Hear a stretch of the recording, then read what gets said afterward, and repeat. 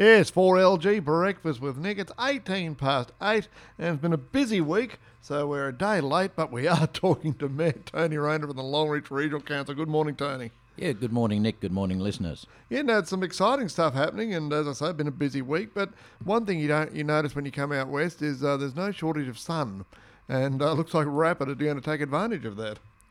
That's right, Nick. Yeah, just recently we were in Barcaldine where the state government announced a funding grant of $300,000. So that was Minister Glenn Butcher, the Minister for Regional Development and Manufacturing, and Mayor Sean Dillon from Barcaldine Regional Council, and myself. We're very pleased to hear about that funding, and that's to support some work that's been undertaken by Professor Ross Garno.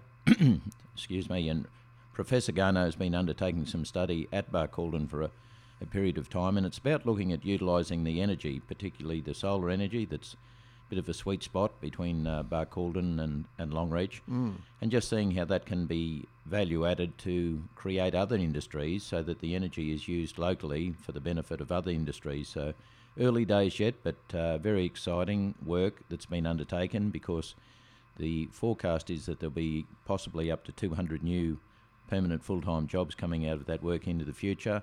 And just the economic benefit is in the multi-millions of dollars for these industries once it's up and running. But early days yet, but a very good start to have that funding to continue the work that's been undertaken by Professor Ross Garno. Yeah, it's been a busy week for visitors because, of course, we had the Premier and Mark Furner, the Minister for Agriculture, this week.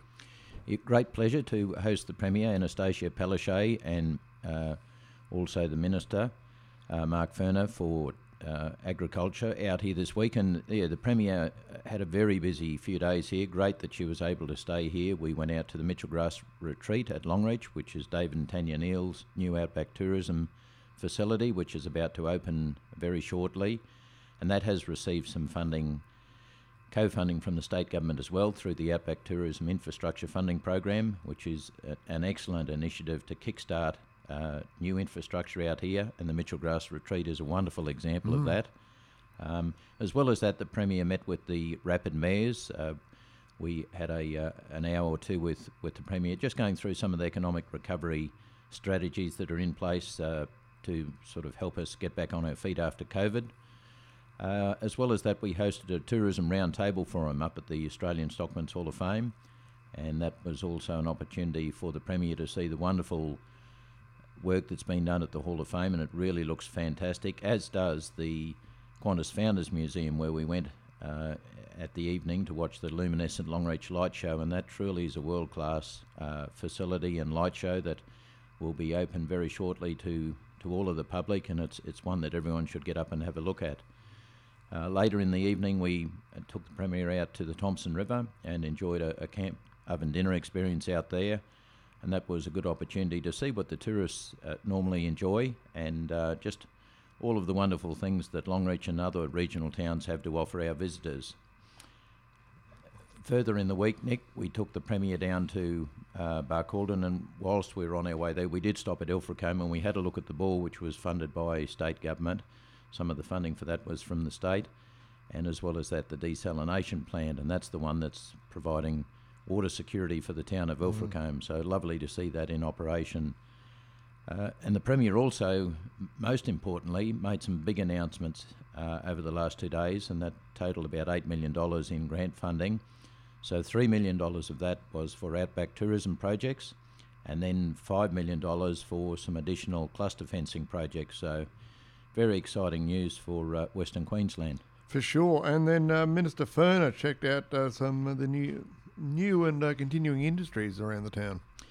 That's right, Nick. So as many people are aware, Jed and Aaron Marks, who run the butcher shop here, Savage Butcher Shop, have recently taken over the lease on the slaughter yard at the Longreach Pastoral College, and that's just wonderful to get a bit of local product up and running. And so Minister Mark Furner had a look at that, because he was instrumental in making sure that that facility was available for the community of Longreach and Western Queensland, particularly when there was a bit of a supply issue with fresh meat. So now we're guaranteed of a supply of quality product through the abattoir being open.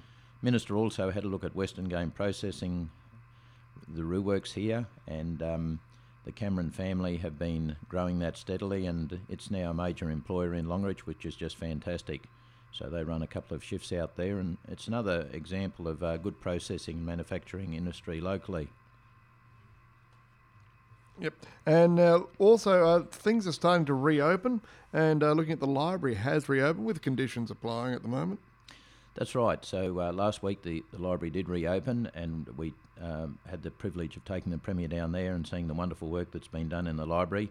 It really is an excellent facility, the Longreach Library. It's just only recently been fully fitted out, and very much enjoyed by all members of the community, young and old alike. The numbers will be limited at this stage to about 20 people at any one time.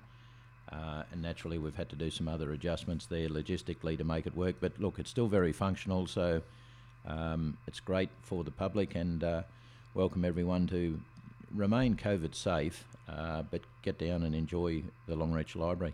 And we were talking off just before we went on and I noticed at the weekend too, a lot of more caravans around, a lot more travellers, and Apex Park has reopened as well. Yes. In fact, tomorrow officially. Opens tomorrow. Yeah, the Apex Park will open, and that's important because we did have to keep it closed to be compliant. But now that conditions have eased a little bit, it just means that we can reopen that facility, and there is a good trickle of tourists and grey nomads visiting all of the western towns, which is great to see. So they'll be able to utilise that facility, and we will limit the space available, so that's part of the COVID requirements. So some of the overflow areas will be off limits. It'll just be the main space that will be available. But hopefully they'll fill up our local caravan parks and then enjoy that as they need to. For sure. All right, thank you very much, Mayor Tony Rayner. Don't forget, you can follow the council on Facebook, Twitter, LinkedIn and YouTube. Give them a ring on 4658 4111 or email assist@longreach.qld.gov.au.